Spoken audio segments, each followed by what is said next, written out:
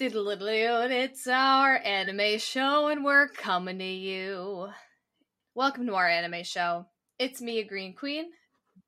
And I'm a binge monster. Just to kind of tee it up to our pal Gio here to kind of give us the macro view, we are going to talk about what is anime. When someone walks up to you or you're in a conversation with somebody at a party, you know, you're all gabbing about things you like, and you're like, oh, well, I watch anime. And then someone's like, oh, well, like, what? I don't get it. What is anime? Like, what is that? We're talking to that question. Which is going to be very exciting. I mean, I was telling Ali the other day that, and this is just a super quick story, that I've never felt like I've answered this question really well. And I feel like I get this question a lot, especially from older people and, you know, just people in general who just don't get it, who don't watch. And hopefully this is just a good, comprehensive answer to that question. And hopefully if you find it valuable, you can share it with people who ask you that question. You go, you know what? Here, this is just listen to this podcast. This will answer, exactly. What is anime? I don't understand. Right. I think one of the things that makes this question so challenging is like when people ask that question, right? They're not looking for a literal answer. I think people just genuinely don't understand the phenomenon. They keep hearing about it.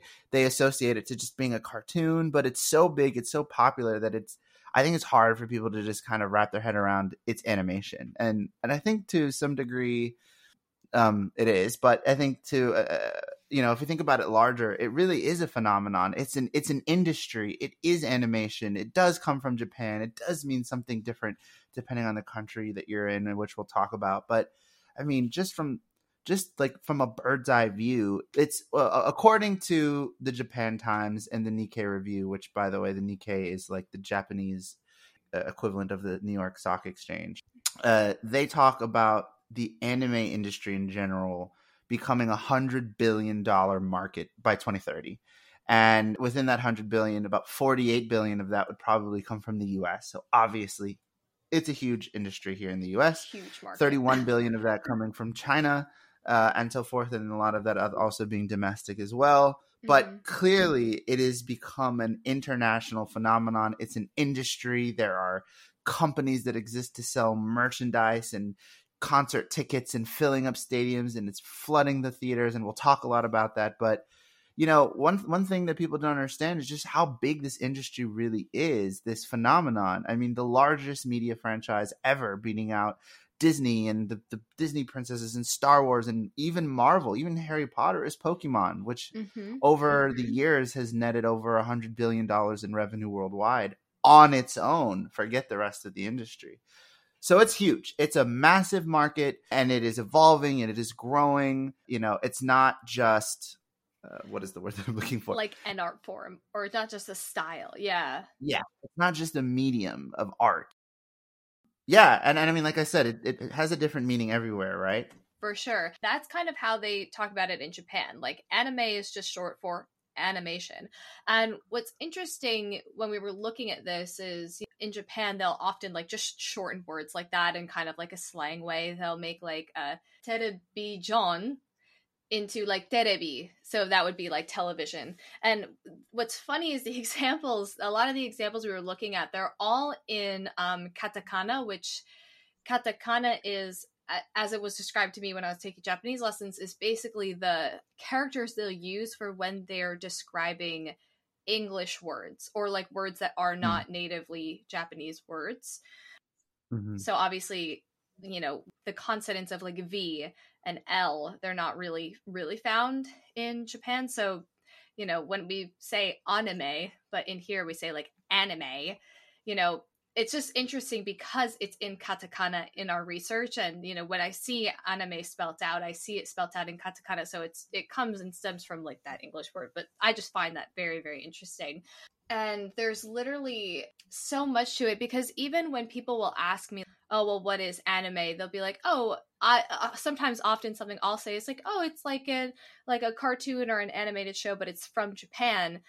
And it's just, It's just and not at all the right way to describe it, kind of like you were saying, Gio. It's just so much bigger. And it's like usually they're even adapted from like light novels or manga, so it's like there's a whole following from the manga, and then they come to watch the anime, and then the opening becomes like a TikTok famous, and then it's suddenly this, and then suddenly the band is performing worldwide. Like there's so many layers to each and every anime there is, really. Absolutely. And there's also the notion that because some of these words, and to your point, like because it's really just a shortening of the word animation, and not by definition their own animation, just their own animation, they'll even look at stuff like The Simpsons or like things that we have as cartoons here or animation, or even stuff that Pixar puts out, and they'll call that American anime. Mm-hmm. Right.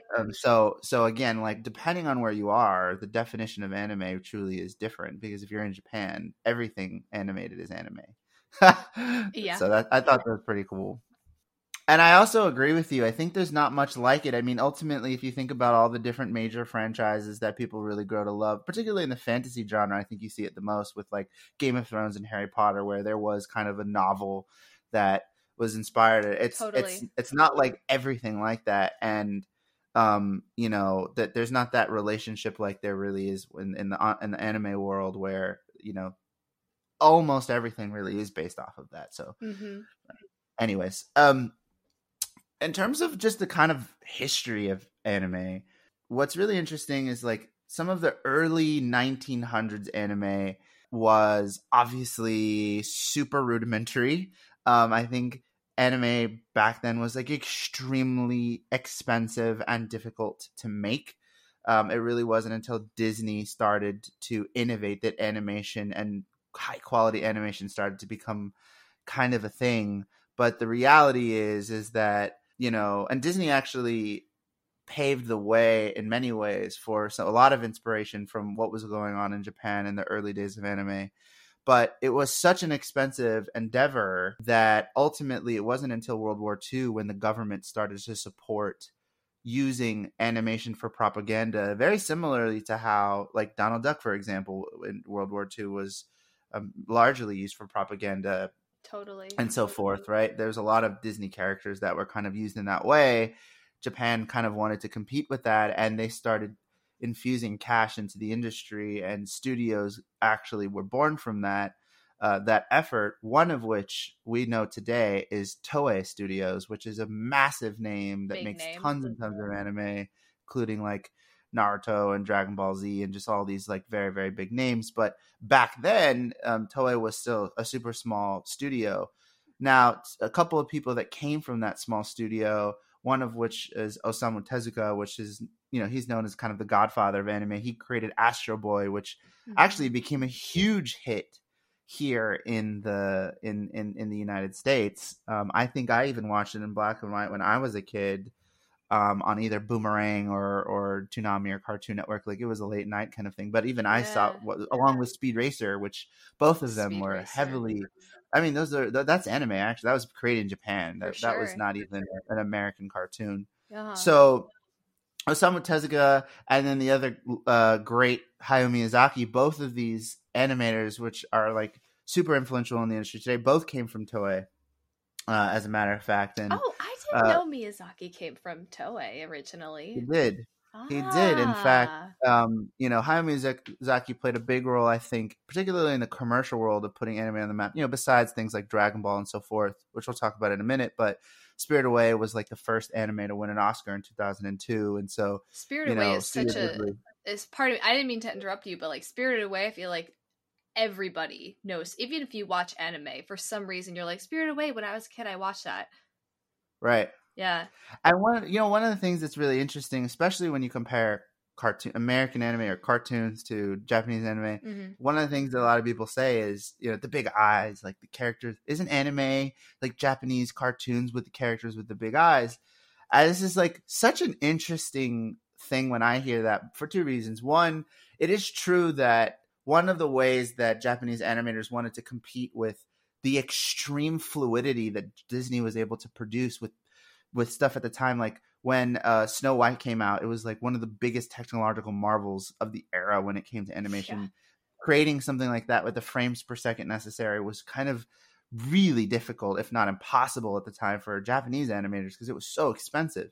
So they were looking for ways to compete, and one of the ways that they did that was using eyes, which are considered the gateway to the soul, to represent emotion and complexity, and it was cheaper to spend more money focused around the eyes and how eyes can be used to convey emotion than maybe to draw that throughout the entirety of the character. Mm. And so ultimately that became kind of a staple point of what anime became known as, particularly in the early years when it wasn't a profitable endeavor. It wasn't a profitable industry. So that there is some definite truth to that. Like, wasn't anime with the character with the big eyes. The irony, though, is when you look at American cartoons, for example, The Simpsons, right? Mm-hmm. Their eyes are huge. Like, they have big they have, eyes. Like, literal circle eyeballs. Yeah, exactly. And they're pretty disproportionate to their face. There's actually quite a lot of examples of that. And yet, they don't convey the level of emotion that you see kind of in anime. So, for sure. That's just some high-level stuff that's pretty interesting. Now, obviously, in the early 90s and the 2000s, and we've talked about this on the podcast of like the 80s of the golden era of anime and like how it really put it on the map, and things like Akira, the film Akira, really paved the way for like things like Dragon Ball to even be able to come to the United States, because the company was profitable enough off of Akira to afford a license for something like Dragon Ball Z, which absolutely exploded in the US market. But it wasn't really until Toonami came in the late 90s, early 2000s on Cartoon Network that anime was distributed across the US in a way that could be consumed by mass audiences. So that obviously changed stuff. So when you hear on our podcast, you'll hear often people talk about, well, when I first started watching anime, it was on Toonami. And then in the 2010s and so forth, streaming became more popular and brought it even to even more population. So, right, you had Netflix and Amazon making big investments in this. You have platforms like Crunchyroll, and Crunchyroll being a streaming platform exclusively for anime and not other content. So this is kind of how anime started in the early days and kind of led to the mass popularity that it is today. It's just that as anime became more profitable and as technology evolved and making more anime at scale became more possible, as it got more popular and consumerism took over and people started selling toys, and this industry has exploded really off the back of some, especially in the US, really off the back of shows early like Dragon Ball Z that even influenced shows like Naruto and Bleach and One Piece to be created. I mean, and when you think about like high profile celebrities in the US and like high profile actors and stuff, almost all of them will say that their favorites are Naruto and Dragon Ball. Almost all of them, which is crazy. Michael B. Jordan had that coach line with all Naruto stuff, and Zion Williamson in the NBA, one of the new rising stars, like has a shoe that's inspired by Naruto. So, and you're definitely right. And it's even like from their influence, you know, then people start to go, oh, well, that's my idol's favorite show. Like, what is that? If they hadn't known of it before, and then they start to watch it. And then it, you know, especially I think, you know, during the pandemic, it gave people so much time and so much space to even return to shows that they watched as kids on Toonami, right? They see like a visual on TikTok and they go, oh my God, yeah, what was that show? And then they suddenly rewatch Inuyasha and it's their whole personality again. It has even the that effect of like, it has such a resurgence, and then it just grows and grows and grows because there's truly like something for everybody in it. Absolutely. And to that end, I think, you know, other things, there are other themes, there are other, which I know we're going to talk about in a minute, but there are other staples that make Japanese anime, or animation, as we're talking, right? Unique in the sense that like some of the camera angles that they use and some of the zoom ins and outs that are really typical in an anime styled, you know, animated scene, which is, you know, maybe not something that you might find in a Pixar film or what have you. Even the kind of like uncensored storylines and thematic, you know, points of topic that are covered You're not going to find that in a lot of Western media. They're super Especially, unapologetic. yeah, especially you're not going to really, like, we were talking about this earlier, and I think you were right in saying, like, you're not even really going to find it sort of like organized in the same way. And so, like, I think there's often a misconception that I even learned just in my experience of like watching and learning about anime of like, people will be like, oh, well, that's a shonen, like, that's a genre. And that's actually not a genre, that's fully a demographic. And so, even when we're talking about like demographics and genres and themes, like some of the genres are a little bit closer to, what we see in sort of like Western television, movies, etc., where you have like your adventure, you have your fantasy, your drama, your comedy. So, those things are also found in there. But a lot of times, the way that they, will break things up in buckets will kind of be through the demographic, and then they can bucket it even further, pardon me, with different themes, because like some themes are like, oh well, it's a detective, or it's educational, or it's historical, and like that's also like a subtopic in there. And the reason they have to have so many buckets is because there's so much anime. At least this is the way I understand it, right? Like there's just so much. There's an anime for literally everybody, and it has a different demographic, a different theme, etc. And I think trying to understand like the mass of that also aids to understanding what anime is. You know what I mean? Absolutely. I think that the important takeaway to your point really is there are demographics, there are genres, there are themes. And especially when people ask the question of like, isn't anime for children? Like the question, and I don't blame people for asking, but it lacks the complex understanding of how anime is organized, right? Because to your point, there are a couple different demographics. There's stuff for younger or young adults and boys. There's also stuff explicitly for children. One of the demographics is called Kodomomuke, and those are for things like Pokemon and Digimon and Yu-Gi-Oh. That's very different than like a seinen adult focused demographic with shows like Steins Gate, Fist of the North Star, and Vinland Saga, which are violent, super complex, super philosophical, can involve stuff like rape and just like really heavy themes that are absolutely not for children. And then you further, to your point, filter them by these genres that don't exist in television. Like you said, slice of life. There's no such thing. And so forth. And then there are all these themes, and I actually think the themes are really cool, Ali. Like like mecha, for example, a theme around giant robots that doesn't exist in the US. Idols, that's a big thing. Like this concept of like animated idols and groups singing together. There's a whole theme for that, right? Magical arts and racing and pets. Literally a show dedicated for adult women, maybe that's the demographic, about dogs. It exists. Right? Yeah. So it's really organized into that kind of 3-tiered thing. I think that's really interesting. I think some of the other themes about how you compare Western and Eastern stories are also important things to mention, right? Because we've talked about that, like the Eastern versus Western philosophy of like, in the Eastern world, there is more of a sense of like community and togetherness and decision making. And in the Western world, it's more like autonomy. We're kicking you out when you're 18. Go make it for yourself. Yeah.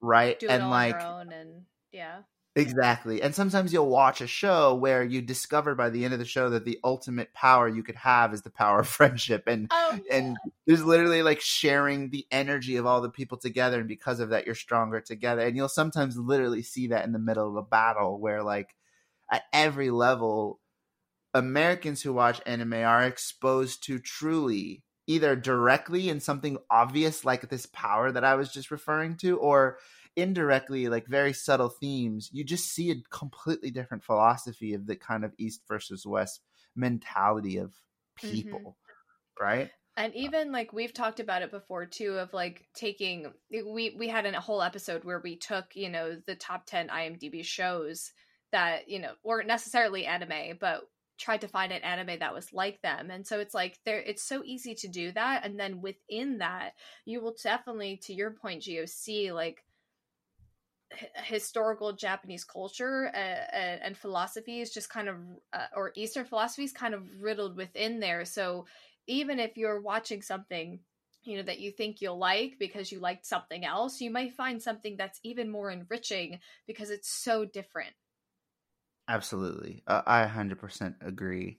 And hopefully, if it isn't obvious, our hopeful takeaway for you that is that anime is a phenomenon. It's an industry. It's a word that shortens the word animation into the word anime. It means something different where you are in the world. It's rich in complexity. It's catered to demographics. It's got different genres, 50 plus different themes and subject matters that it could possibly cover. It's growing.